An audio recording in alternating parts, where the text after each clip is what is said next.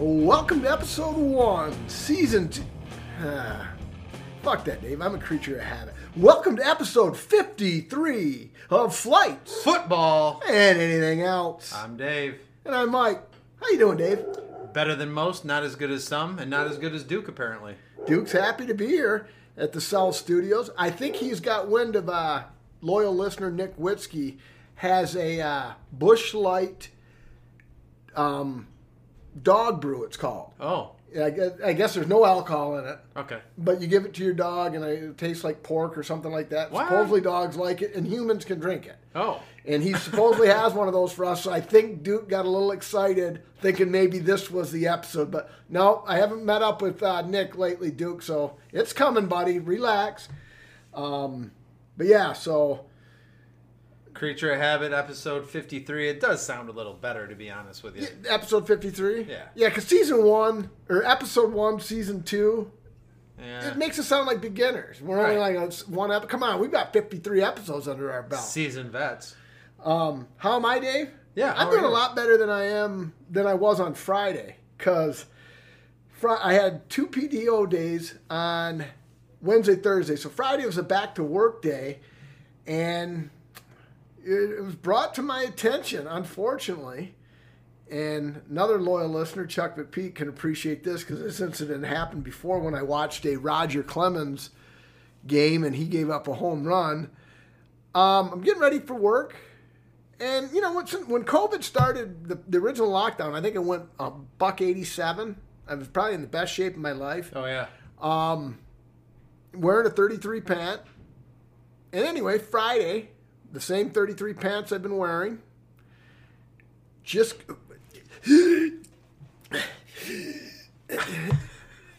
Anyway, so Right. I said, well, I guess I'm going to have to untuck my shirt. Because that'll make a huge difference. Wasn't working. And then I finally, I got it like just over my pubic area, like a mile under my belly button. Finally got it snapped, and I'm like, well, I got to tuck my shirt in, and I look like some Skid Row bum, and I got so fucking pissed. I reached in, the zipper wasn't all the way up, and I did my best Hulk Hogan impersonation. I just ripped the pant right down the seams of both legs and threw them out. And I was like, you know what? As I had sweat breathing down from trying to button my pants, it kind of made me chuckle. I said, a 53-year-old man just ripped his pants off, and I was in the bathroom all by myself, and I just ripped my pants. I just shredded it. So I'm doing a lot better than I was on Friday. But the scale at home still says I'm 197. Okay. So it's only a 10-pound gain, but I haven't really lifted weight, so maybe a lot of the weight is just all shifted to my gut. That could be. But yeah, so anyway, I'm doing a lot better than that.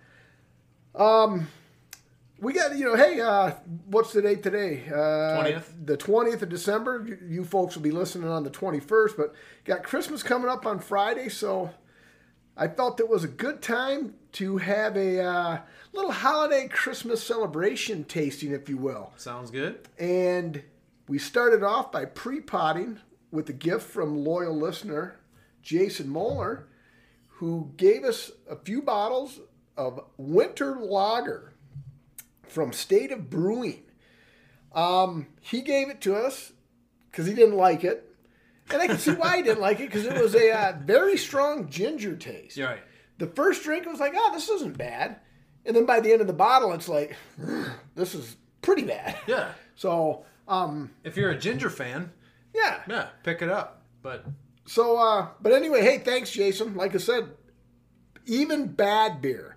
It's like the old saying that golfers use. A bad day on the golf course is better than a good day at work. amen. And drinking a bad beer is better than not drinking at all. I don't have a problem. But anyway, our first actual tasting of the day, Celebration. It's a fresh hop IPA from Sierra Nevada Brewing Company. 6.8% with 65 IBUs. This is the 2020 version too, by the way, Dave. I didn't get no out-of-date shit. Oh, by the way, pod first possibly. Yeah. We'd have to really put our thinking caps on. Okay, mine's on. All 3 selections, and even including Mr. Moeller's donation, are bottles. What? Have we ever? I don't know if No. we've had an all No. bottle podcast. No. Pre-pod. Yeah. Oh yeah. Pre-pot it was almost always bottles. Almost always. All right. Well, I'm going to open my celebration while you do the same. We'll pour this bad boy. I've got my Traverse City Little Fleet glass. I got my Keweenaw Brewing Company glass and a much more copper color than your normal IPA. Almost like some of the German lagers I've been drinking out of my my beer advent calendar. Cheers. Cheers.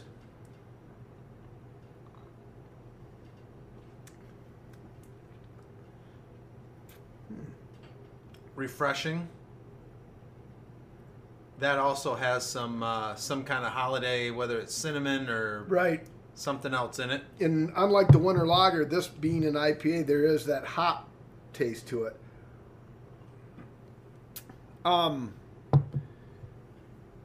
One correction corner from last week. You're an idiot. Yeah, I don't know where my mind was. I call myself math guy. And we had 52 episodes. I'm doing the math in my head. And Grandpa Blackhawk said, not only did I say it once, I said it twice. Well, 52 times 3 would be 156 beers. But in my mind was thinking, okay, well, I know in episode 1 we only did 2 beers. So I've got to go 52 times 3 is 156, minus 1 is 155.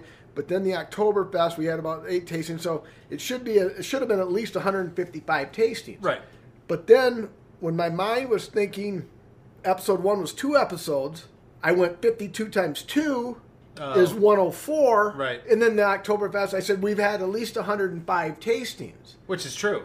Which is true, but I mean, it's a lot more than that. I mean, Right. we've had at least, so 50, what I wanted to say was 52 times 3 is 156 tastings, minus the 1 for the two tasting is 155 plus. We've had more than 155 tastings on our 1 year anniversary. But yeah, so I shorted us 50 tastings, and I said it twice, and I didn't, and being the math guy, I mean, that's Right. an embarrassing mistake. 52 times 3 is not Right. 105. No.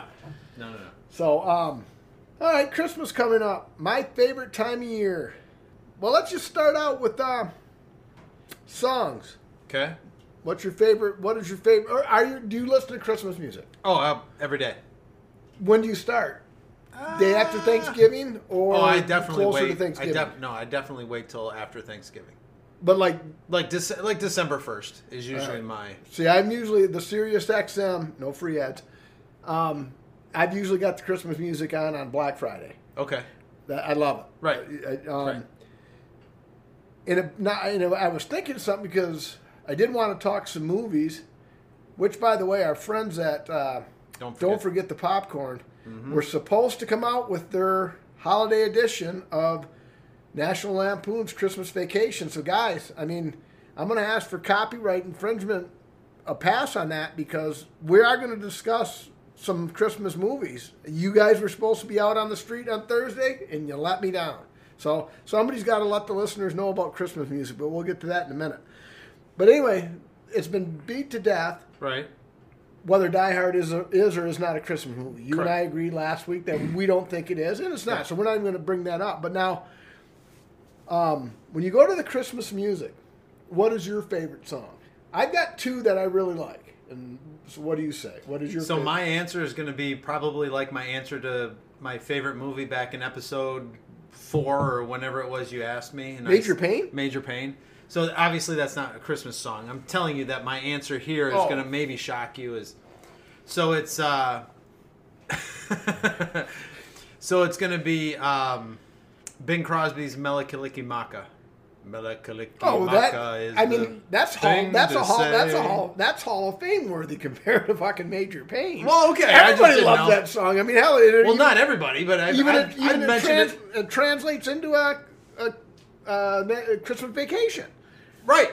Oh yeah, that's a great song. Right. Okay. Anybody who argues that with you is an idiot. What other ones you like?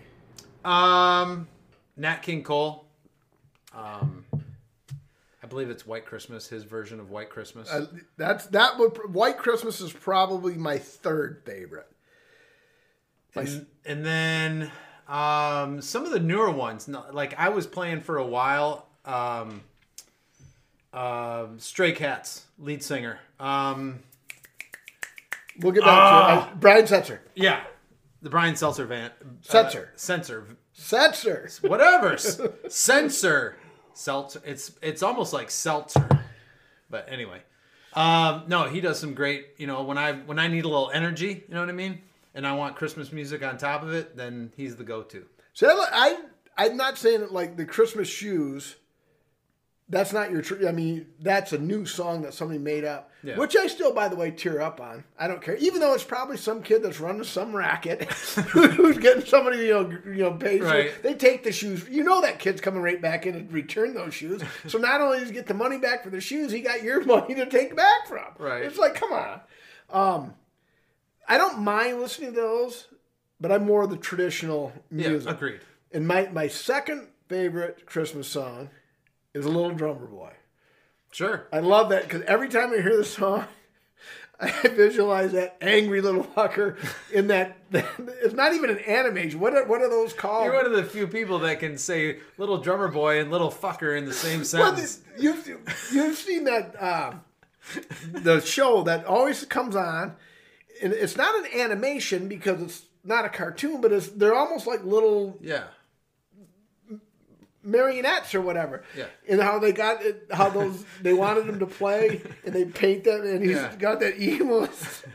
I laugh every time I see that little drummer. He's such an angry son of a bitch. But I guess, hey, if somebody kills your parents, you'd probably be pretty mad too. But that's my second favorite song, and it's stop motion photography, by the way. Is that what it's called? Yeah, I think so. Okay, well. Yeah, you're talking about the same kind of stuff like Heat Miser, Cold Miser. Yeah. Santa Claus is coming to town. Right. Rudolph the Red-Nosed Reindeer. Those are, and we'll get to those in a minute. Okay. And then my favorite is probably Silver Bells. Yeah, that's probably one of the most nostalgic, I would say, to kind of get you into that. At least from when you and I were kids in the 70s. Exactly. Yeah. Exactly. But now this is where I tied in Die Hard to this conversation. Okay. So if I listen to fill the airtime here, Dave, while I think of something. Oh. What's the song? Your mama's all right. Your daddy's all right. They just seem a little weird. Surrender. Isn't it Surrender by Cheap Trick? Yes. All right, yeah. So if I just listen to Cheap Trick, Surrender, starting December 12th and run it through December 28th, does that make it a Christmas song, really? No. Well, why not? I listened to it during the Christmas season, right? So shouldn't Surrender be a Christmas song? No. Where are you going with this? Well, Baby It's Cold Outside. If you really read into if you listen to the lyrics, it's basically about date rape. Well, Sirius XM plays it, but there's really nothing about Christmas in that song. But it's played at Christmas time. Yeah, it's a winter song. Another one, Let It Snow. Yeah. Oh, the weather outside is frightful. If you listen to the word, I don't think there's nary a mention of Christmas. Right. So that song, why isn't that song played in February? Right. It should be. I agree. Dean Martin's, I got my love to keep me warm. Right. It's a cold December night or evening, whatever he says. Right. Not one mention of Christmas. Nope. Why is it a Christmas song? Yeah, I don't know. Marshmallow You bring World. up a good point. Marshmallow World. It's a marshmallow world that we live in. Not a fucking mention of Christmas, but yet you hear it during Christmas time. Right. And okay, the winter thing is great, but then why don't we hear it late January? They should actually strike those from all the Christmas albums and Christmas lists and start playing those in January. Exactly. Yeah. That's what I'm saying. So keep it going. But nobody talks about that. Yeah. So here at Flights Football and anything else, we got to get that a topic, because everybody talks about, is Die Hard a Christmas movie or is it not a Christmas movie? Well, Die Hard is a Christmas movie as much as Marshmallow World is a Christmas song. Marshmallow World that we live in has nothing to do with Christmas. Right. Yeah, no, I agree. Yeah, you bring up a great point, and nobody talks about it, and I've never heard of anybody bringing that up. I'm going to pick it. You're a fucking genius, champ. Well, people are picketing masks and vaccination and everything. I'm going to say no more marshmallow world that you live in at Christmas time. I'll just be holding a sign. Everybody look at me like, who's this fucking idiot? And then I'll give him a card to the hand. Hey, please listen to the pod. Right. Yeah, good point. All right, movies. What are your favorite movies? Christmas movies, you mean? Well, yes, thank you. Yeah. Yes, good call. Good call out. Well, of course. I think didn't we already talk about this or no? I'm sure we have, but this is the Christmas episode because we're 4 days out of Christmas. So obviously, Jim Carrey's The Grinch. Right.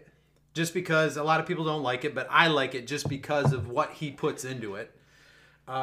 Christmas Vacation, obviously. Right, because I don't what episode it was, because I think I made reference to Cindy Lou Who being in porn. Yeah, actually you did. So if those of you that are listening, if you go back a few episodes, yeah, he actually did.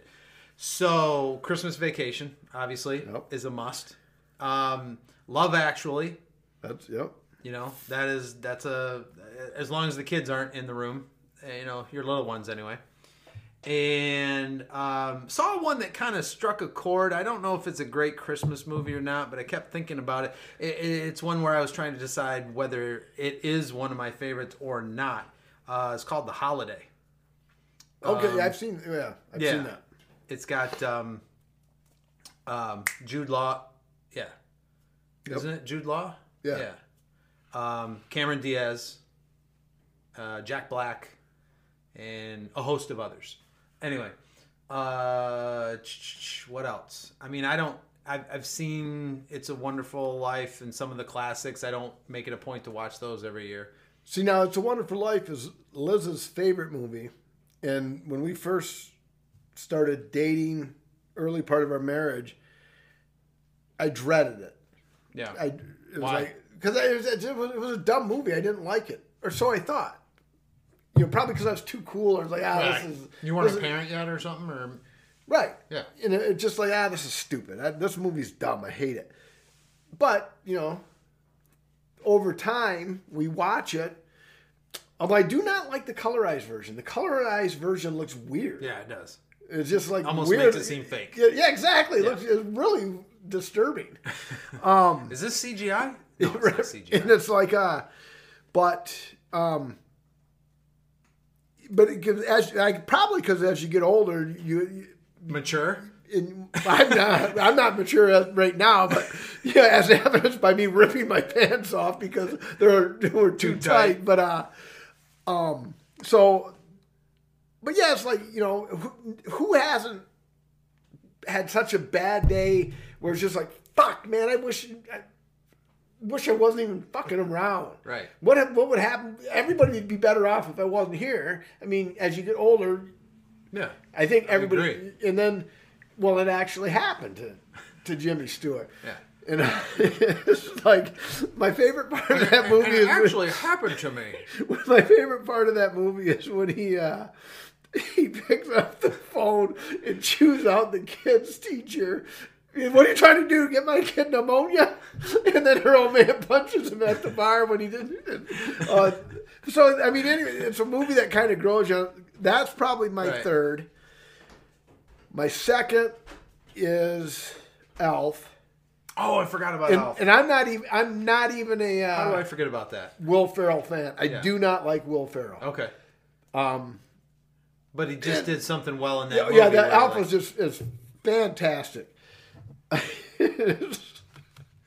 Like anything Bob Newhart is in is usually fantastic too. The scene with the midget or whatever they're called, politically correct, and Will Ferrell keeps badgering, and he comes over the table. We're losing Mike. That is the funniest scene. I mean, what a classic movie, and then and it even makes you enjoy Christmas that much more because James Caan is just a miserable prick and hates everything. And then even he starts to believe. Yep. And He does a good job of coming around. Whereas in some of those movies where people come around, it's almost, it's like somebody tapped him on the wand, tapped him on the head with a wand. And, yeah. But yeah. And then his enlightenment was believable. Exactly. And then my favorite, as we've already talked, is National Lampoon's Christmas Vacation. I mean, can I drive you out into the desert and leave you for dead? I mean, okay, perfect segue, Dave. Top 3 lines. You go with your third. We'll go through one. Well, I used one today because we were talking about. I was making comments as we're driving down the road about people's ability to put out lights and match the same, match colors that look good together and this kind of thing. And I kind of stopped myself and realized I was being kind of petty or whatever. And I said, that's just because I'm an expert in exterior illumination. All right, that's my third favorite line. Let me see. Let me get them right. Is obviously the no-brainer. Cousin Eddie's up in the sewer, and shitter was full. And Chevy Clark says to Ellen, he says, "Honey, how's our shitter doing? You check our shit." That's my third favorite. Yeah. And actually, the shitter was full is probably my third favorite, or my fourth favorite. My third favorite. I look at. Hey, this is called ad-libbing on the spot because that. So shitter was full is my fourth. My third favorite is. If that thing had 9 lives, woo, she just spit them all.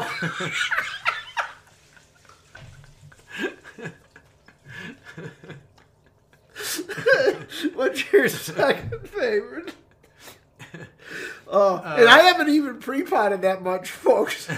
But I just, with the alcohol and the Christmas Vacation, it's just hilarious. Pretty much all the lines associated with Aunt Bethany at the table. Especially at the one part where they figure out there's cat kibble in the Jello, in the green Jello. And Cousin Eddie's like, "Hey, pass that down here. I'm feeling this is pretty good." I butchered the line, but you know what I'm talking about. She's been dead for 30 years. Jesus Christ, Bethany. The blessing. Yeah. All right, my second favorite line is they're walking through I believe it's a Walmart. It might have been a different store, but I believe it's a Walmart, and Clark's telling Eddie that he wants to pay for the kids' Christmas because he talked to the daughter and he knows that Eddie hasn't got his kids any presents. He's like, "Hey, we want to do," and Eddie starts telling him, he's like, "Hey, that recreational vehicle, that's mine. That preacher man, we gave him all our money, we lost it, we live in it." And Clark says, "Well, what about the kids, Eddie?" Eddie said, "His kids can fend for themselves." And my sister Jen and I always talk, what is the point? What's Cousin Eddie's name in real life? Quaid, Randy Quaid. Randy Quaid. Is Randy Quaid that well endowed, or what is the point of showing the John Holmes-like likeness? I think it's just... No, I think it's part of the writing. I think it's part of because like you just said, that little nuance of a line, which most people probably wouldn't ever pick up because it's just so like, I think that's what people appreciate about Vacation and Chevy Chase and those guys. It's even like with, like in Caddyshack and some of these other movies where they ad-libbed so much, and some of the chemistry between those comedians and artists, I mean, it's just phenomenal because they'll sit there and go back and forth, and it's not even in the script. All right. And it's so funny. But, I mean, he probably put that in there and just walked out there to be funny. Walk out on the set with that, and they're like, "All right, let's go. That's some funny shit. Good job, Randy." All right.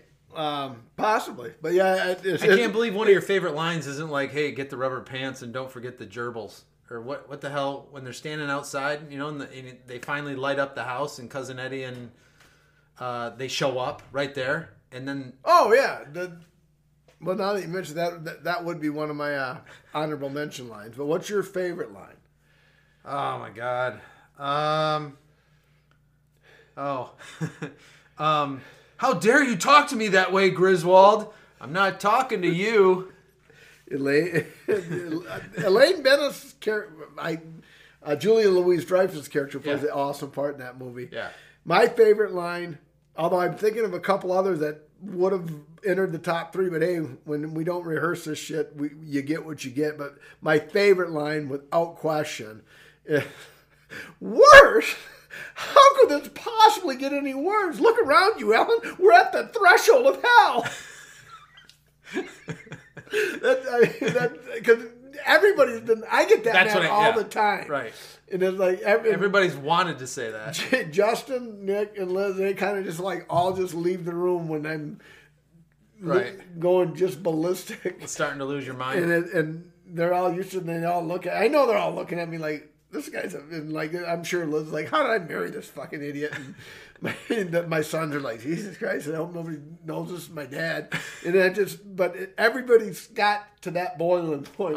But and it was true. It was like, hey, we're all sticking around here. And we're going to have the happiest. And worse. How could it possibly get any worse? We're at the threshold of hell. Great movie. I think I know I'm ready to rate it. I'm done with it. Yep. Let's go. All right.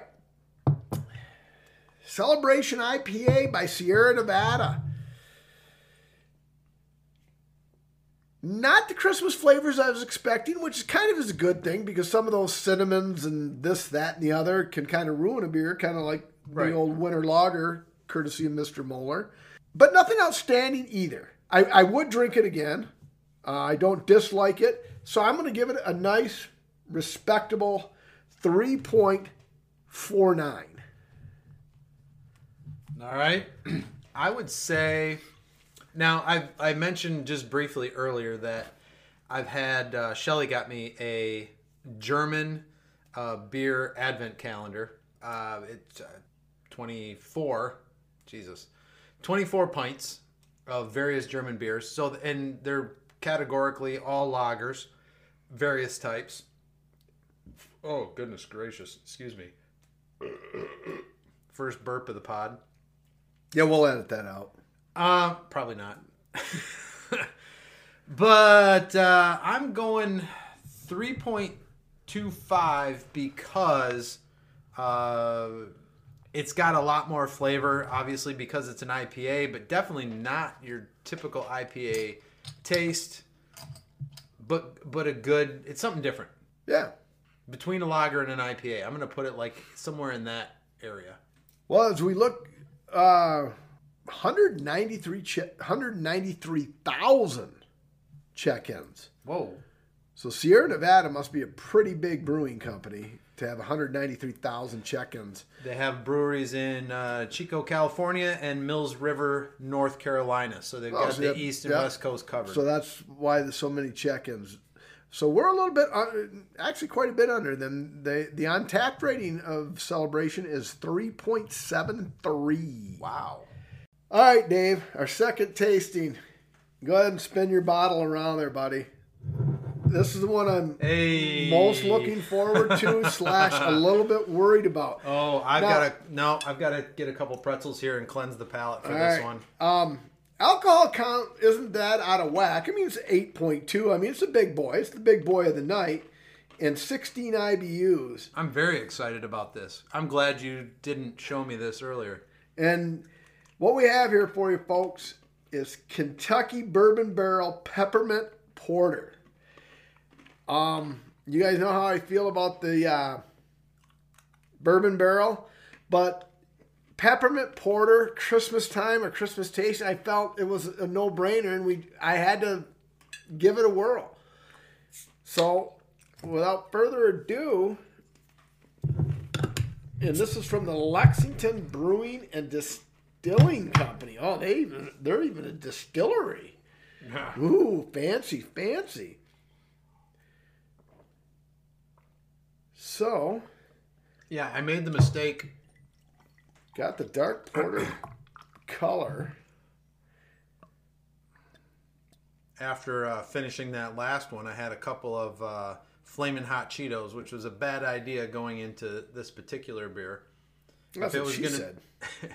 If it was gonna be a standard IPA, not that big of a. Oh, the rich aroma! Oh my God, delicious aroma. Let's hope she tastes as good as she smells. Don't we all wish we knew her? Oh wow! Well, I gotta pat myself on the back for that one. I like that one. Your eyes lit up as it was coming to your brain and coming out your mouth.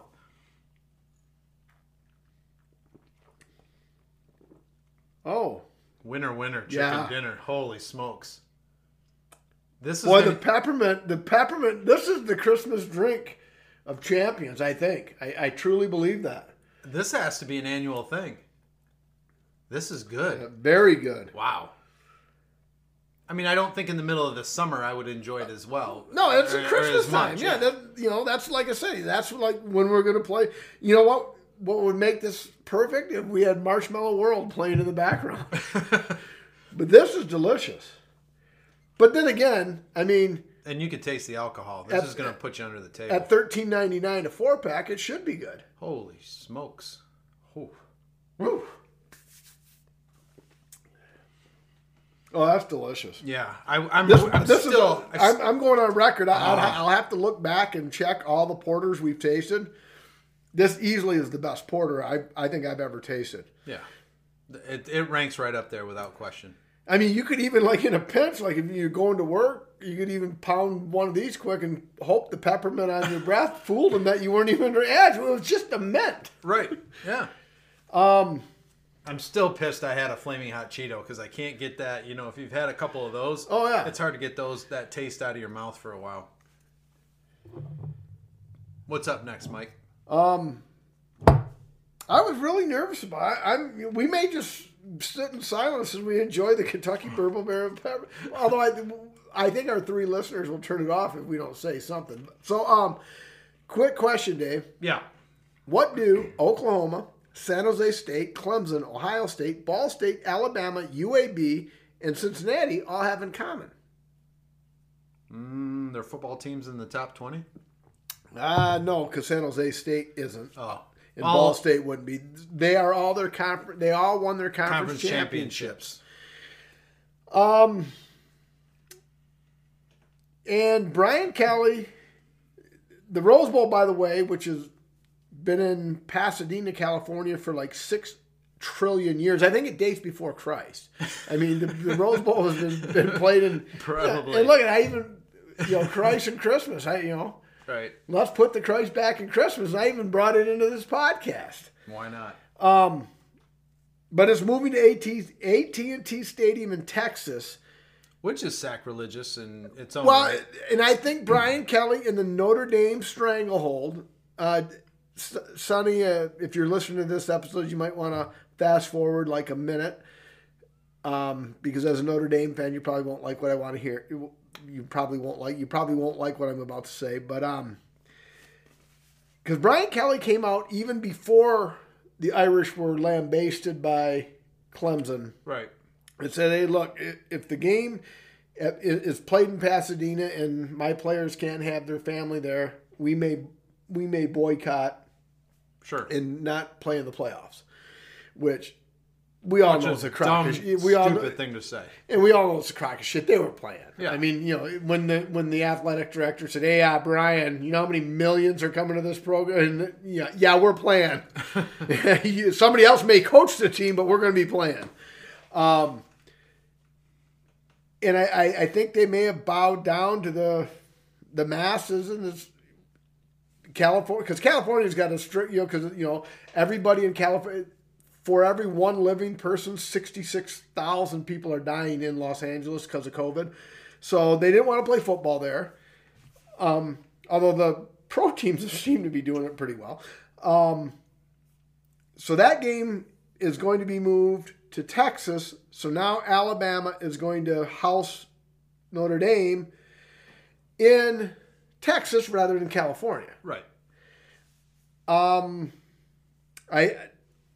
I think I wanted to see Cincinnati, and they didn't have a snowball's chance in hell in being in the Final Four.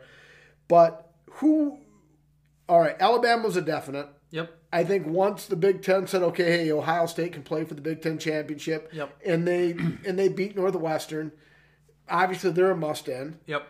You knew the winner of Notre Dame Clemson was going to be in. Yep.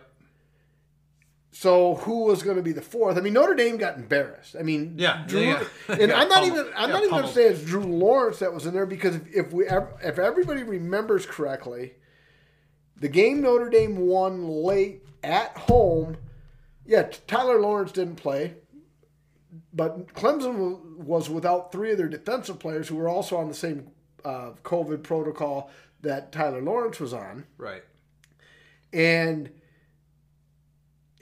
the backup quarterback, he threw for nearly 500 yards. So it wasn't because Tyler Lawrence was out. His name is Tyler, right? I believe it. Is it Drew or Tyler? Oh, my God. Now you got me guessing. I'm having a brain fart. I don't like Tyler Lawrence, yes. Yeah. And so Yeah. it was their defense. And now Tyler, now they got their defensive players back, and they hit Notre Dame right in the mouth and beat them. So the only thing is, Notre Dame has such a following and a lot of money with the advertising and this, that, and the other. Trevor Lawrence, God damn it! I knew Tyler didn't sound right, but then I'm I'm not a That's Clemson. with a T. I don't follow college football, and I hate Clemson, and his hair is too long. Trevor Lawrence. But boy, this peppermint porter is sure delicious. It is, isn't it? Yeah, so Trevor Lawrence. Trevor Lawrence. So, but I think Notre Dame is one of the four on name and name only. Yeah, it could be. I mean, at this point, with so few games, and you talk about Cincinnati, and some of the talk even today, ESPN had a special reaction to the standings. You know what I mean? Should Cincinnati have had a shot in there? Well, the litmus test for them was if you put Cincinnati in the ACC, the SEC, or the Big Ten. Well, the Big Ten doesn't count because the Big Ten sucked this year. But if you put Cincinnati in those conferences, would they be undefeated? How many losses would they have? That's one way to look at it. And the other way to look at it is if the old saying is, if my aunt had balls, she'd be my uncle. Right. But I think that just like, and they wouldn't have got in there. But it's a shame that the Chanticleers had to not play their last game because of COVID. Because I'd like to see Coastal Carolina. Okay, they're not going to beat Alabama. I mean, who's kidding who here? And then this is why I don't like. This is why I'm an NFL fan. Because let's face it, we all know the championship game is going to be Clemson versus an SEC team for the X number of times since the Lincoln. It's been Clemson versus the SEC since the Lincoln administration, for Christ's sakes. I mean, it's just like what, because we all know it's going to be Alabama, Clemson, right? So that's why I hate college football. I haven't seen the pairings for all the other bowl games yet, but you were saying something about Michigan State. Oh yeah, I mean even State at this point kind of threw in the towel. This afternoon, Mel Tucker came out with a statement, says, "We've decided as a program that the best decision for our team is to prepare for the 2021 season. I'm proud of the players for the way they handled themselves during the difficult and challenging year. They endured a season unlike any we have had before and worked hard to remain diligent in following all of our safety protocols. Our players have been on campus since arriving in June and deserve a chance to go home and take some time away from football." And Michigan State's record is what? 2-5.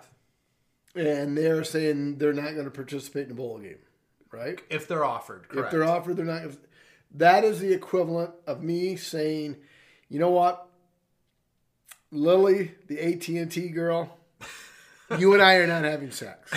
No matter how badly you want it, I just can't do it. Or insert any superstar. I'm not going to, when my company, when I come up for my review at my job and they offer me $3 million a year right. for a 3-year contract, and then at that 3 years, I will step down from my position, I'm not going to take it. I just can't. I just can't. 2-5. Who would, if anybody offered Michigan State a fucking bowl appearance right. at 2-5, it should be done like almost in a Jackass vein where the players have to play naked and the object of the game is to throw the football up somebody's ass. Why would somebody invite 2-5 Michigan State into a bowl game? The ratings. That's the only reason. Well, who's gonna want it? And the infamous Rocky Lombardi's going into the transfer protocol. You know why? Because you suck. You transfer into like maybe Alma or Albion. You're terrible. You lost your job to some schmuck who is not even any good, and you're still. And it's like, and Tucker said that we're going to step away, and they're 2-5. Who the fuck is going to invite them to a bowl game? Is it the shit feeder bowl that nobody? I mean, who would you pit them against? No, I'm not disagreeing with you. I know, but I'm pretending you're Mal Tucker. Yeah, okay. I know you're. I'm not saying you're backing Michigan State, but it's like, why would you even bother to announce that? Would it be like football and anything else? Fans that are listening, I am not going to star in the lead role of the Ron Jeremy autobiographical movie. I am not going to play that part. I will not do it. I need some time away and time with my family. They're going to look at them. Well, yeah, no shit, you ain't playing Ron Jeremy. Do you think anybody in the athletic administration said, well, before anybody wastes any time, penciling us in for not carving in stone, but penciling us in for a bowl game or spending time inviting us, let's just get it out there so that nobody even wastes time.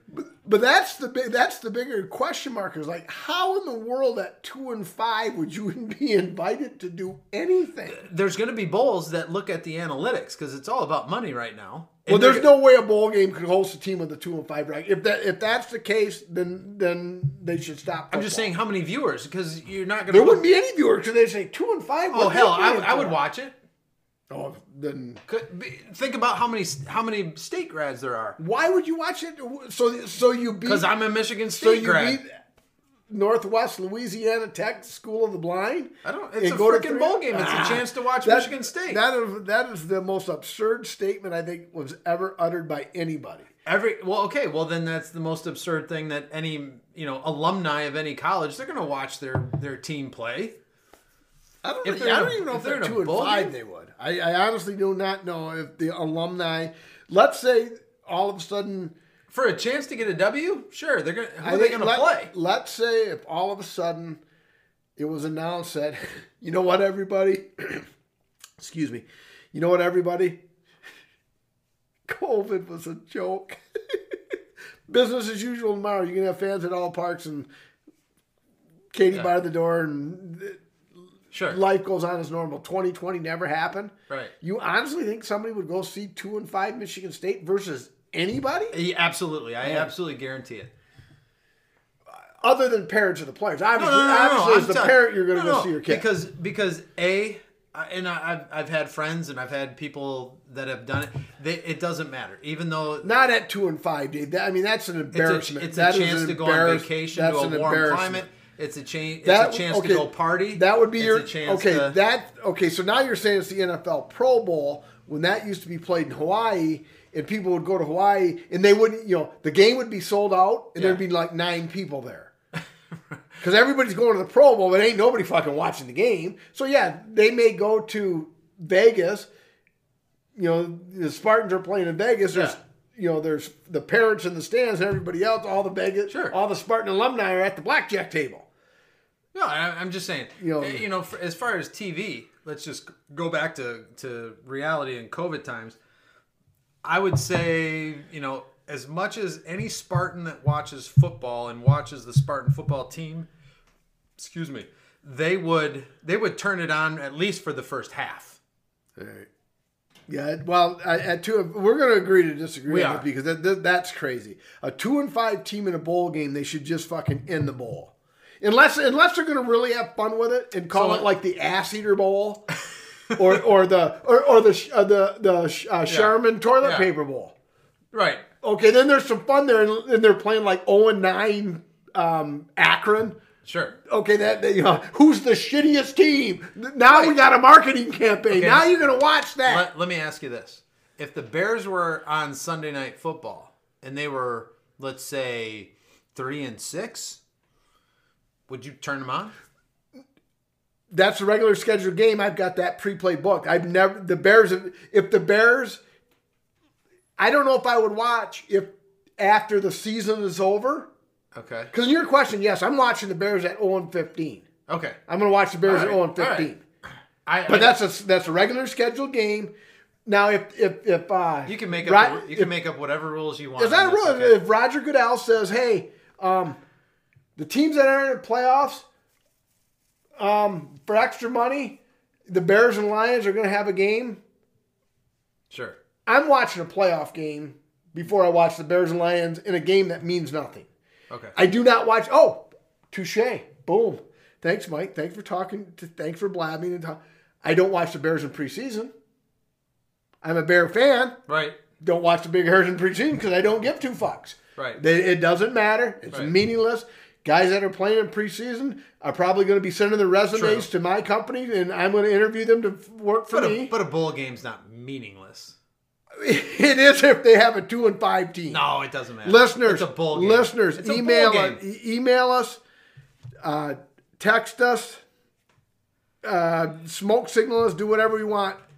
A 2-5 Facebook. If a 2-5 team is in a bowl game, are you interested? There ain't no fucking way. If you're an alumni or if you have some tie to the team, that's all I'm saying. Not at 2-5. I just can't. I can't get behind a 2-5 team in a bowl game. That makes no sense. A bowl. I mean, I struggle with the 6-6 team being in a bowl game. Right. In normal time, but you're a fair weather fan then. But 2-5? Yeah, you're a fair weather fan. Oh no, I'm not a fair weather fan. I'm just a bowl game is a reward for a good season, correct? It should be. Okay, so what are we rewarding Michigan State for? But we know the reality behind bowl games, right? What's the reality behind bowl games? They make money. Absolutely. And how would you make money with a if you have 2-5 Michigan State? If you have a Spartans fan base, then Michigan State has no. Let's move on. We're beating a dead horse here. We're in week 15 in the NFL season. Yeah. You think you had a tough day at work? Fucking Frank Ragnow played week 14 with a fractured throat. That is a fucking bad injury. How do you fracture your throat? I don't know, but he could eat, drink, and swallow, but he just couldn't talk. And he had to miss today because the center calls out the plays, and he missed the game with a fractured throat. So, hey, hats off to Frank. That's a man. That is. Yeah. You fucking fracture your throat and you play the game, you're a man. I think I might have had a fractured throat at one point. Because I had a student think he was a badass and got me in a half Nelson and choked me out pretty much. Oh, really? Oh, yeah. Nice. Yeah. Sam Gustin. If you're out there, Sam. Son of a bitch. It was actually Was it done in fun? Or? It was funny. It was funny did at you the give time. him a bad grade? No, I think it was like I was thinking, hey, I'm just joking around, hey, and then no, this was a chance to choke one of your teachers out. Huh. Yeah. Sue him. Nah, it's over and done with. I healed. The Bills clinched their first AFC East title since 1995. Oh yeah, and saw that. I always liked the Bills. Bills Mafia, they're respectable. And here's one that I got for you. It's turn back the clock. Yeah. Put your thinking caps on. The number one song, "Single Ladies" by Beyonce. Mm-hmm. All the single ladies. You do that well. Becomes a wedding song. Yeah, oh yeah. The number one movie, Marley and Me. Okay. And the number one show was the original American Idol. What do all three of those things have in common? The last time the Bills clinched a division championship. Actually, it was the last time the Patriots missed the playoffs. Whoa, you tricked me. 2006. Wow. 2006 or something like that, but Beyonce's Single Ladies, Marley and Me, and American Idol. That was the last time the New England Patriots missed the playoffs. And by losing to the Dolphins today, they missed the playoffs. And this just in. There will not be an 0-16 team this year because the New York Football Jets, I know it's the New York Football Giants, I don't give a fuck. The Jets, Jets, beat the Los Angeles Rams 23-20 to avoid a winless season. Hats off to the Jets. And the Rams are... Yeah. The Rams could be... They'll go on to win the Super Bowl because they're... How do you lose to the Jets? Anyway, that's a whole nother argument. Maybe that's the bowl game. It should be Michigan State versus the Rams. Because they lost to the Jets. Before we rate Bourbon Barrel Peppermint, a couple other college notes college basketball that are weird. Two historic programs. The Louisville Cardinals lost to Wisconsin in their worst defeat since 1956. Whoa. So that's 64 years. So Wisconsin took Louisville to the woodshed. And the Kentucky Wildcats fell to 1-5 for the first time since 1926. So 94 years ago was the last time Kentucky Wildcats were 1-5 when they lost to the Carolina Tar Heels. And that's to be expected.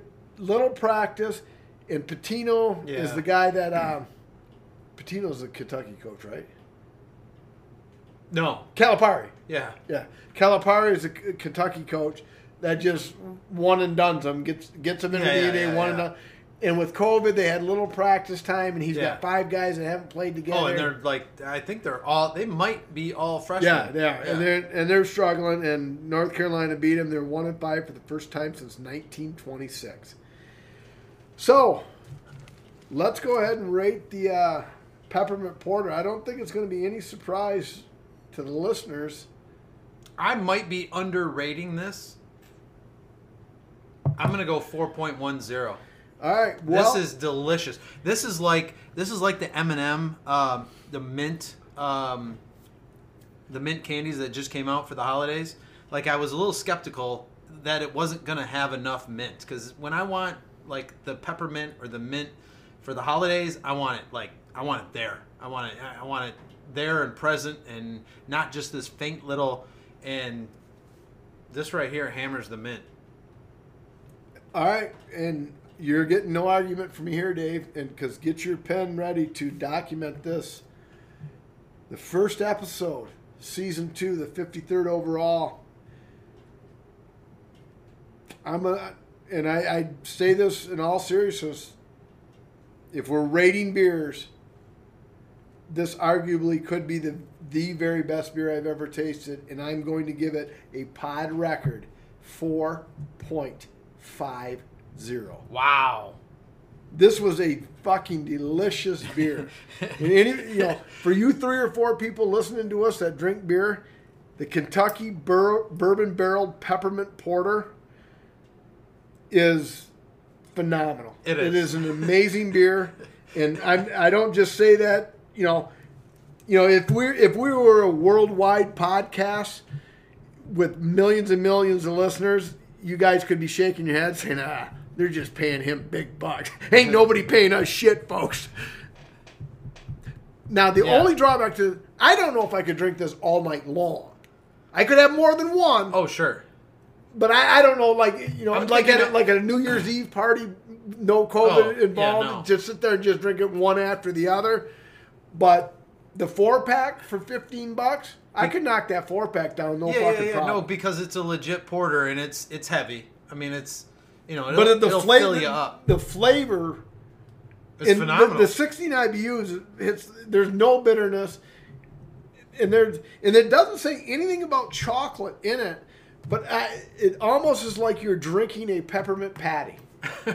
Yeah, right. And it's delicious. And I absolutely love this beer. And I actually thought I was going to hate it with the bourbon barrel across the logo. No, this is... Because 4.10 is probably one of your higher ratings as well. It is. And like I said, I really I wrote that number down and I kept looking at it like, this could be underrated a little bit. I might have undersold it. Exactly. Well done, champ. Well done. As I pat myself on the back. All right, Dave. Hey, we were so excited with the peppermint porter. We did not give the Untapped rating. 6,039 check-ins. The first tasting of the night, we were under the Untapped crowd.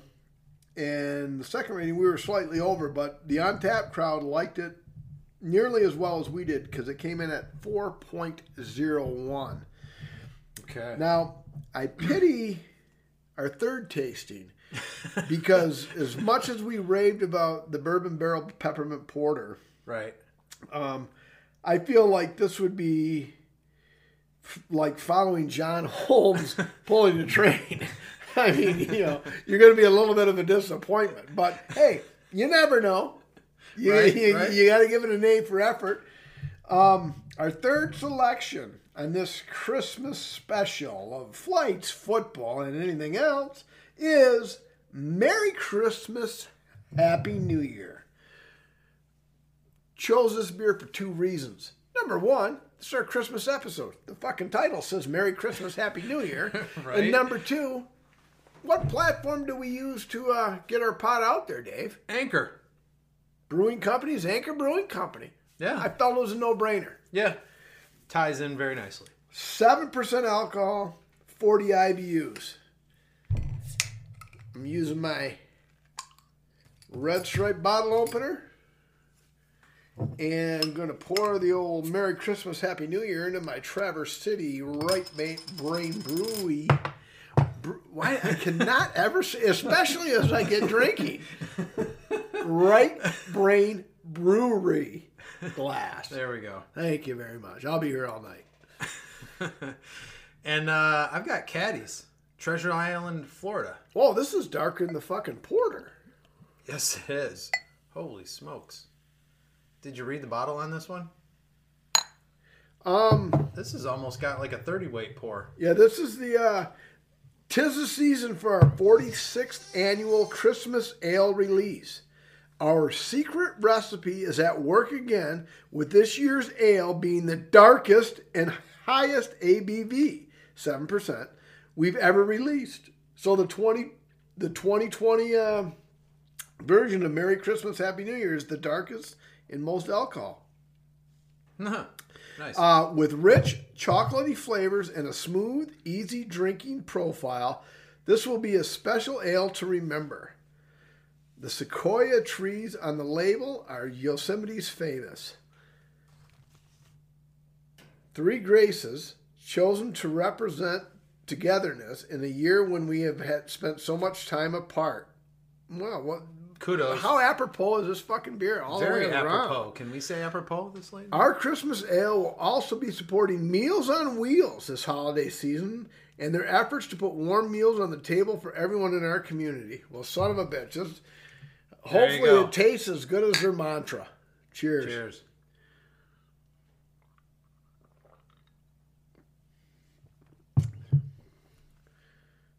Yep. Minus the mint from the last one.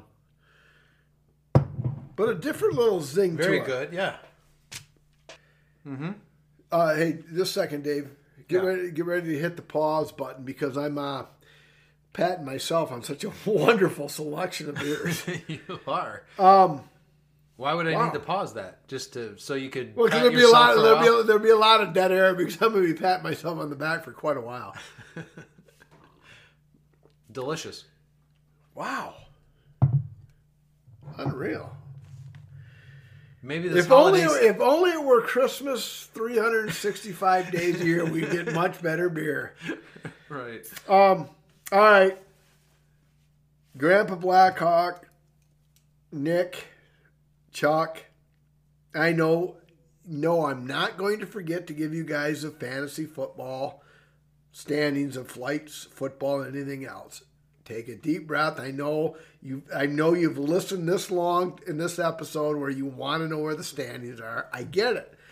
Wanted to keep you on because most people tune out once they hear the standings of our fantasy football league. Heading into week 15, I was leading Josh by 40 points, 484 to 444.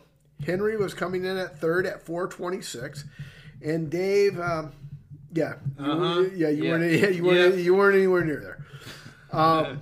So with I'm looking forward 15, 16, 17, 3 weeks to go. I'm looking at early retirement for winning the old Flights football and anything else fantasy football league. So,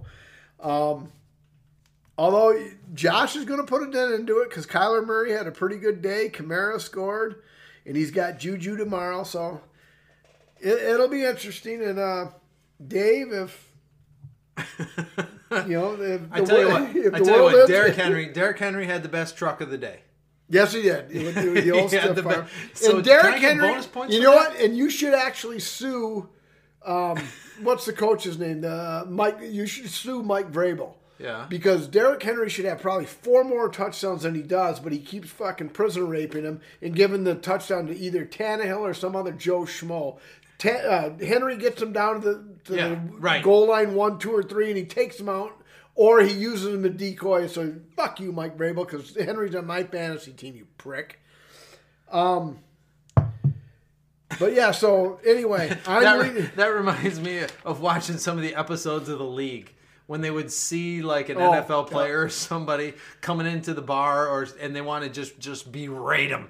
Just give him a bunch of shit for making a dumb decision or a dumb play. Speaking of that, the first season of The League was arguably one of the best sitcoms I've ever seen. Second season was okay, and then I think the third season, it was just absolute shit, and that's why there wasn't a fourth season. Right. All right, so what's your take, Dave? Major League Baseball finally recognizing Negro League stats. Yep. Now, well, hold on, though. Because I know what everybody's thinking. Wait a second. Josh Gibson's the new home run leader, right then? Because he's allegedly hit 900 home runs. Because that's what everybody says. Josh Gibson had at least 900 home runs. Okay. Okay, cool. Whatever. No. Josh Gibson has 238 home runs that we're going to give him credit for. A lot of those home runs were barnstorming homers and, Okay. Right. All right, so what is your take on Major League Baseball honoring the stats of the Negro Leagues? I want to say the time frame is like 1926 to 1948 in that area. Right.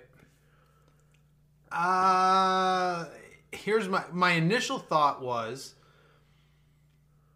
because and I don't know, you're not going to like this analogy, but maybe some people can appreciate it. In the PGA Tour, right?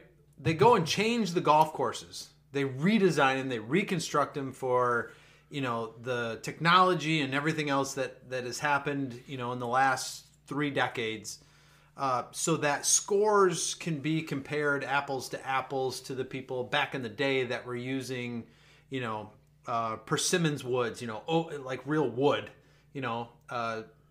different kind of steel shafts, and so that it doesn't downplay, the accomplishments of the people in the past.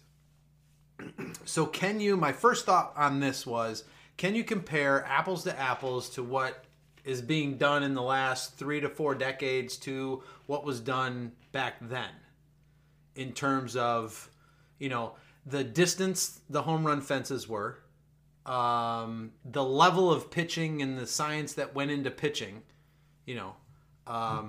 were people back then just throwing meatballs down the middle trying to get strikes, or was there the movement on the ball that there is today?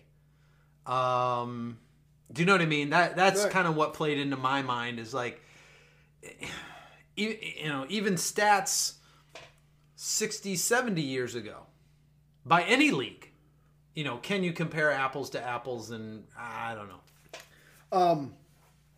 I'm on the fence on that one, to be quite honest with you. Not because I'm not afraid to jump off. It's just like, maybe not. And I'm with you on what you're saying, but I'll take it a step further. And it's like, okay, allegedly, Josh Gibson has hit 900 home runs. Okay. So that makes him the all-time home run champion. Sure. Well, wait a second. We're crediting him with 238 home runs. That's a pretty big That's gap. 662 home runs they're missing. So it's like, okay, well, number one, the stats weren't really incorporated, so are we just going to make shit up? And number two, it's a different league. So what about Sadahara?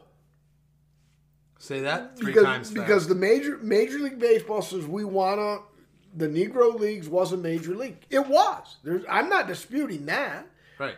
And some of the players came over and played in the Major League Baseball. I'm not disputing that. And it's like, but Sadahara played in the Japanese baseball league. That was a major league. Sure. So what about his stats?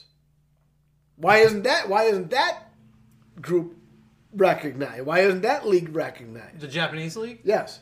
Was it on the? I mean, because it wasn't on the continental United States. Was it played in the? But the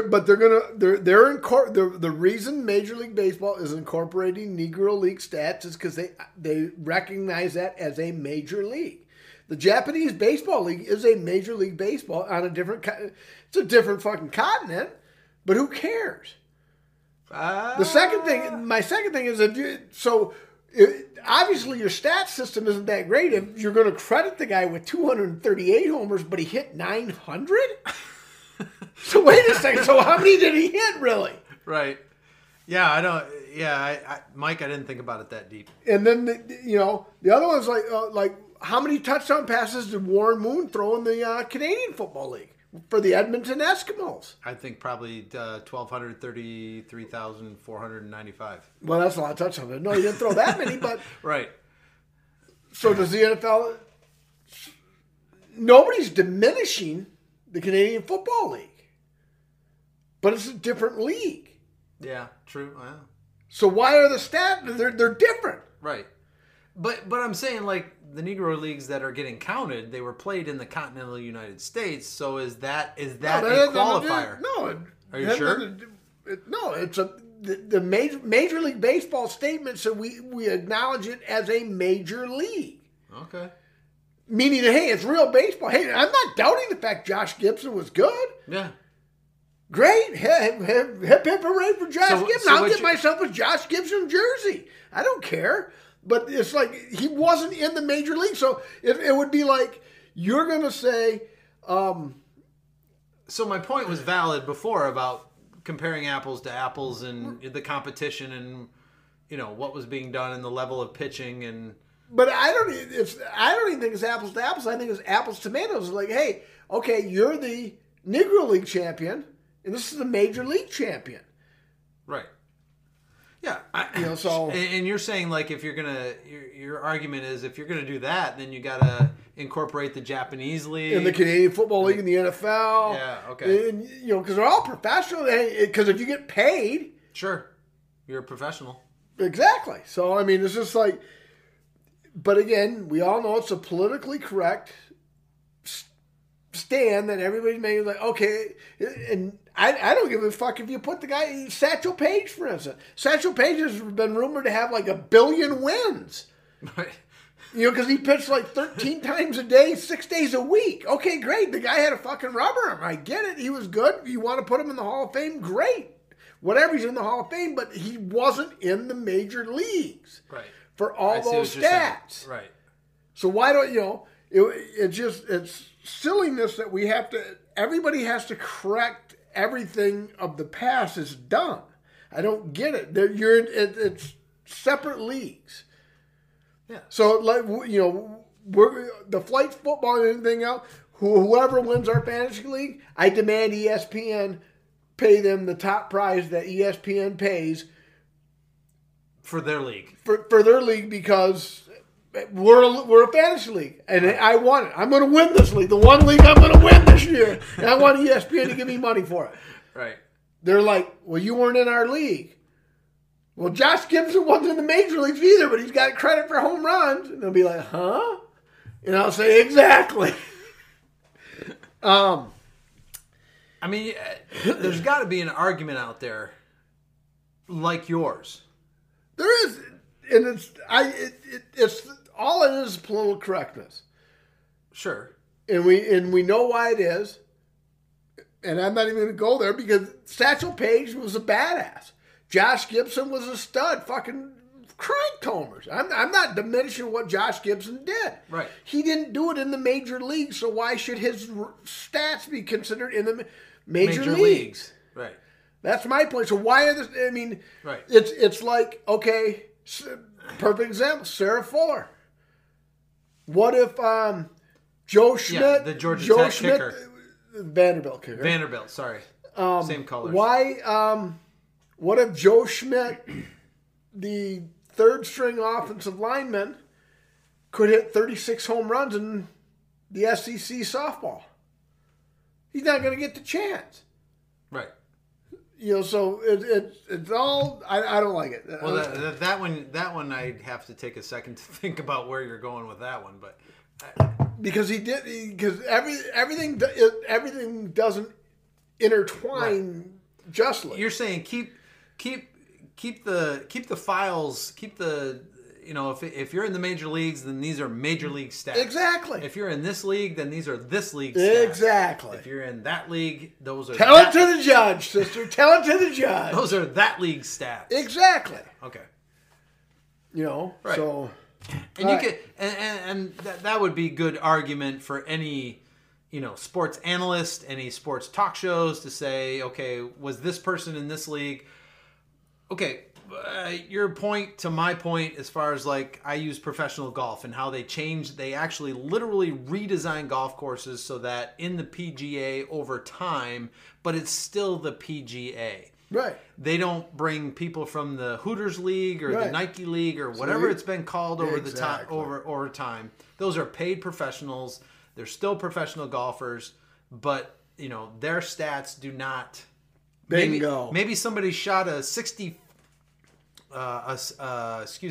Maybe somebody has shot a 57. In the Hooters League on some random, county municipal golf course. They're not going to say, well, this guy, we're going to include them into the PGA. Exactly. Right. Okay. I got you. All right. The Indians Indians are going to change their name from the Indians.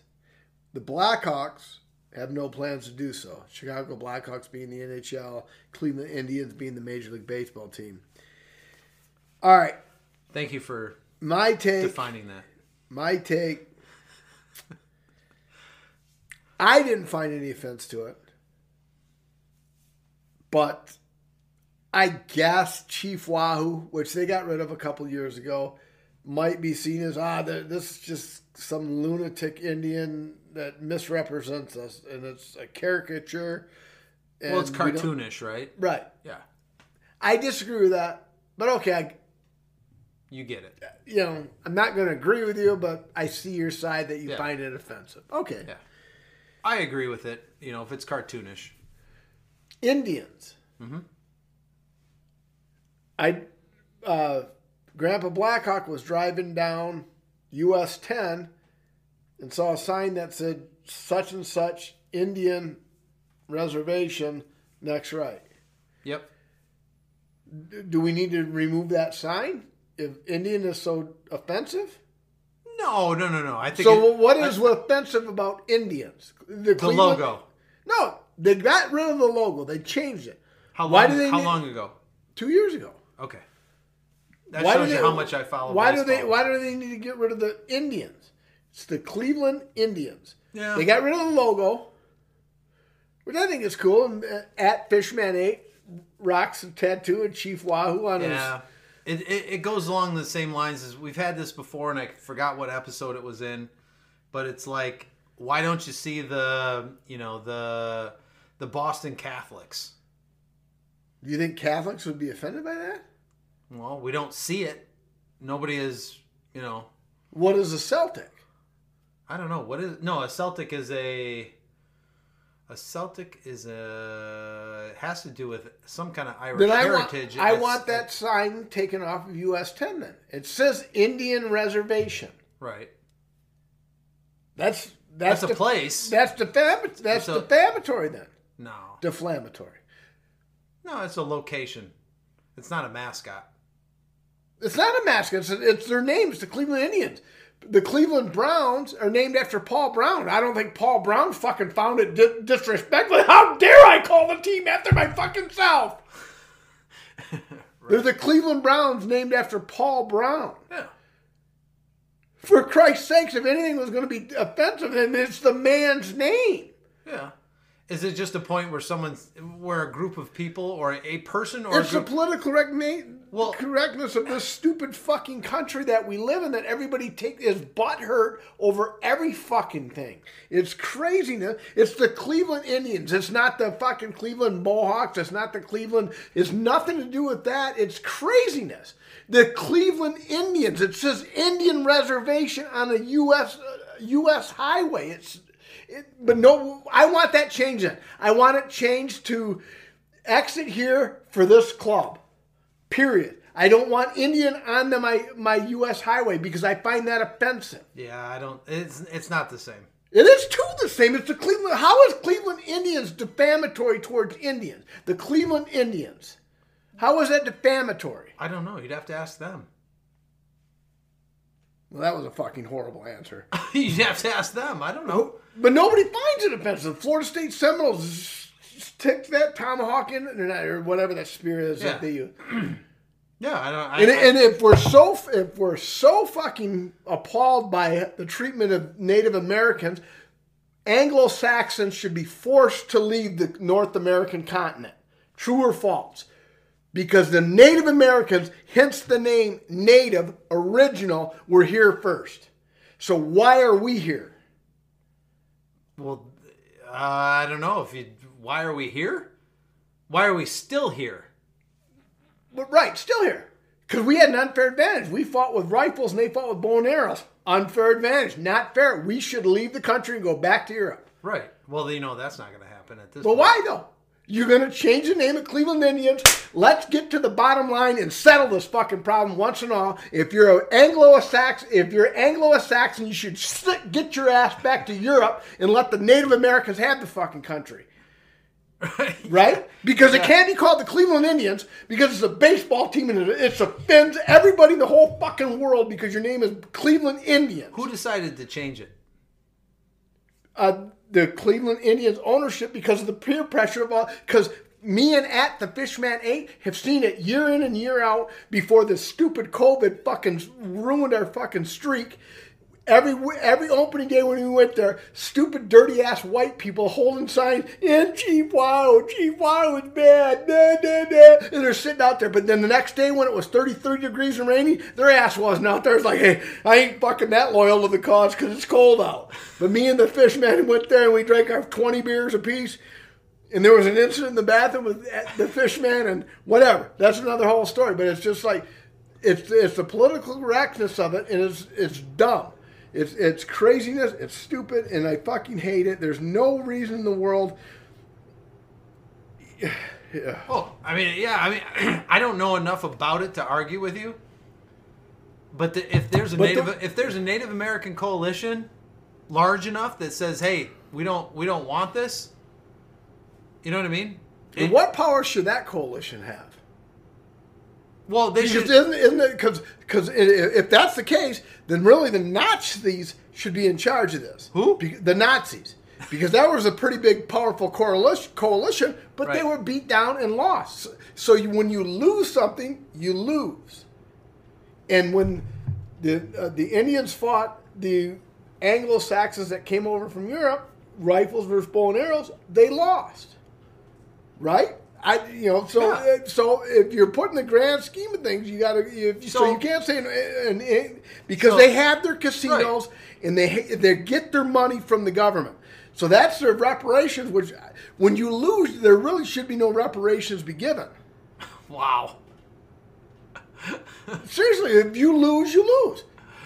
So because the Nazis were beaten in World War II, right? Yeah. What do they get? So why aren't the Nazis running wild? They'd be looking for reparations. Seriously. Are you serious? Wait a minute. Yes, I am serious. Yes. Are you comparing the Native Americans to the Nazis? Yes. How in the world can you be so ignorant to compare the Native Americans to the Nazis? Okay, wait a second.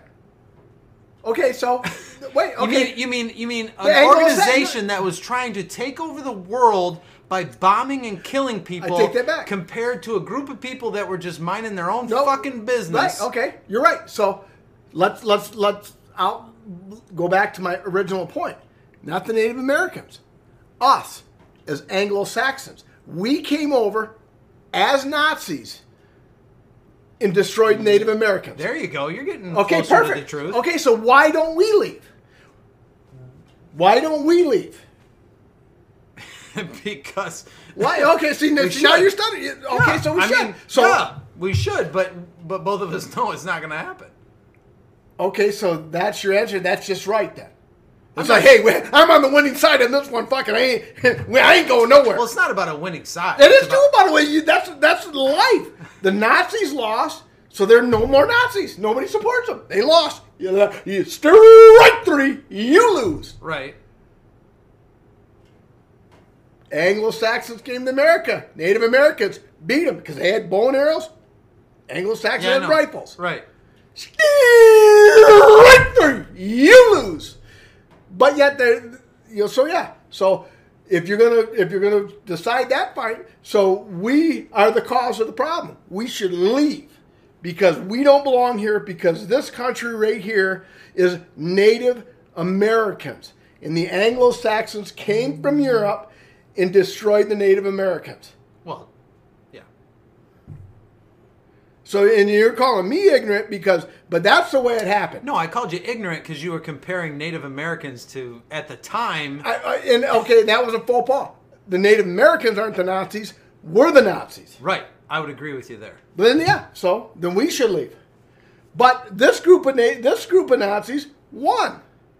Hitler's group of Nazis lost. Right. That's what happens when you got a winner and you got a loser. Sure. So going back to your point, though, at least right now, if everybody's got their head straight and understands maybe what was right and what was wrong, and a group says, hey, we don't appreciate that. We wish you would change it. And the other group says, you know what? Sure. Whatever. We can have a different name. If it offends you, what does it matter? We'll just change our name. Well, my only cause of that is it's not the Native Americans that said it should be called Indians. No, I'm saying if they're saying it shouldn't be. That's right. But it's not a Native American group that's saying it shouldn't be. Well, then that's the Cleveland Indians are looking at the political correct white losers that don't do anything other than picket and protest and bellyache about shit that doesn't matter. So you're angry with the white loser, the white losers. Right. That's my point of the topic. Is why is that an issue? Because Cleveland Indians is not defamatory in any way. I didn't think Chief Wahoo was defamatory. Okay. My assumption was at the beginning of this that it was, a Native American coalition that was saying, "Hey, we'd like you to change it." Dave, I got to get you're on 45. You're on 33 LP, and I'm on 78 LP. So you got to get up to speed. No, it was all stupid white people holding their sign. But like I said, the next day when it was like 66 below zero, you know what? Chief Wahoo can live another day because it's fucking cold out. Bullshit. That's just stupid people that picket stupid shit. And that my point is, in this fucking part of so what's your take? They went way longer than I thought. Was simply, is the word Indians offensive? And I have no idea why that would be offensive enough to. Redskins, again, I disagree with it. I find it an honor. Old chief with the old warhead on, the Washington Redskins. Because it's tough. Exactly. It's badass. Exactly. But, okay, Redskins, I guess I can see where you would find that offensive. Okay. Yeah. And we're not having this conversation on the Redskin term. Chief Wahoo, kind of like a mockish, cartoonish caricature of Native American. I disagree, but I can see where you'd find that offensive. So, hey, it is what it is. Right. The word Indians Right. I just don't understand where that's offensive. It needs to be changed. And that's why the Chicago Blackhawks may be my new favorite hockey team, because they're like, hey, we're not going to change it. The Chicago Blackhawks. I think Blackhawk is a Native American tribe. Mm-hmm. And there's no disrespect to it. I find that, like I think I said in one of the earlier pods, is like, hey, the Boston Peters, and there's a picture of my fat face on their helmet. I'm like, hell yeah, they're my new favorite team. But anyway, it would almost be like the your face on the helmet would be almost like last weekend the Spartans having. I like that one. I think they should keep that in their helmet. The Gruffy Spartan. Yeah.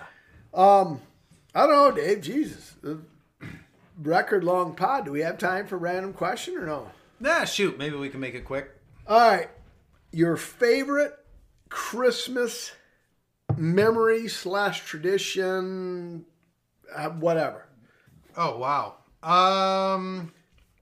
Okay, back when I was a kid, I walked out and there was, and this is probably 1976, there was one of those cars that as a kid you can actually get in, sit in, and it had the pedals. It had the steering wheel and the pedals, and that thing would go as fast as you could pedal it. I was absolutely, totally stoked on that particular Christmas morning. So like a big wheel, except it wasn't even a big wheel. It was like it looked like a stock car without the top on it. Okay. Do you know what I mean? Yep. It was white. Yep. It had the number. I don't know what number was on the front of it, but it was a car. But it was underneath it was nothing. It Right. was just, pedals and so wheels. like I say, it was a big wheel, except it was a car. Yeah. Okay. Sure. Yeah. It wasn't plastic though. Like a big okay. wheel is plastic. Right. Yeah. All right. I never had one of those. My memory is and it's twofold. This is where like life ends. And it's like my older sister is 3 years older than I am. So I'm going to say she's 9 and I'm 6. She's 10 and I'm 7 as I spit all of it. How did I spit on my chin? She's 11 and I'm 8, whatever the age range, yeah. And it's Christmas Eve / Christmas morning, and I go into her bedroom, and the anticipation is like, I can't wait to open the presents, and she's being 9, 10, or 11, however old she was, and it was like, oh, we're so excited, but our dad had a rule that we couldn't open presents before 4 in the morning. That's a good rule.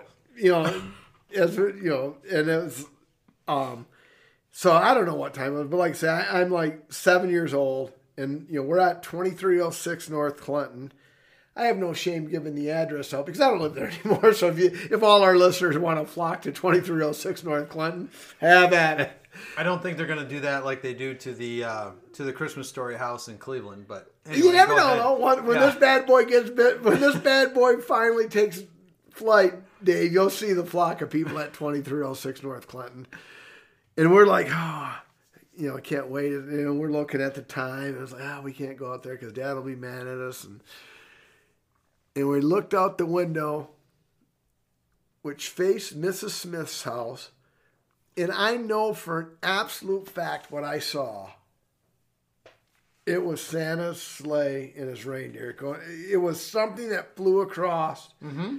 And I remember it vividly. And I'm like, And I was just so excited. I was like, I was convinced I saw Santa. Like, right, son of a bitch. I didn't say son of a bitch. That's sick. You probably did. I might have, but it was like, I to this day remember that. I was like, okay, maybe it was, I don't know what it was. Sure. But I knew at that time, I was like, that's Santa. Yeah. It was like, and that is my one Christmas memory that well, 50 years, I'd be 3. I was older than 3. So Right. 48 years later, I still remember Right. seeing Santa's sleigh going across above Mrs. Smith's house on 2306. That's pretty cool. Street. And it's like, and then that leads that the downfall of life is when, how old were you when, by the way, we're going to put this episode on pause for 3, 2, 1 to get the younger listeners out of here. 3, 2, 1. All right. How old were you when you knew? No idea. I don't know. I know the one time I Or went why out, did you? Okay, not when. How did you just realize that Santa wasn't real? because I must have been 10, 11, and I went out. I got up because it was after we had been put to bed, and I got up for whatever reason. Maybe I was curious, subconscious, whatever. But the parents were putting out the stuff, and I consequently, it's still the 70s, so I got tagged. Get back to bed. What are you doing? And then there was a subsequent apology because, hey, I was just upset. It's okay. Blah, blah, blah, blah. So I imagine it was around that time. You witnessed it in person then? Kind of. See, I did some deduction. It was like, I'm going to say, like you said, 9, 10, 11 in that area. Sure. And as I'm reading the presents to Mike from Santa, I'm like, man, Santa writes a lot like Dad does. I mean, and it's like, then the note when Jen and I would leave cookies and milk, and the cookies would be gone and the milk would be like down to about an end. And it'd be like, at 9, 10, or 11, whatever the year was, the last year I believe it would be like, man, Santa's thank you note for the cookies looks a lot like Mom's writing. It's like, yeah, but you didn't speak it out loud. Right. It's like, oh, well, whatever. Yeah, whatever. Don't want to ruin it for myself. Anyway, I think the first ever pod with all bottles becomes the longest, with the best beer tasted, not to mention the longest pod. I think we've come to the end of this bad boy. So, Merry Christmas, Happy New Year from Anchor Brewing.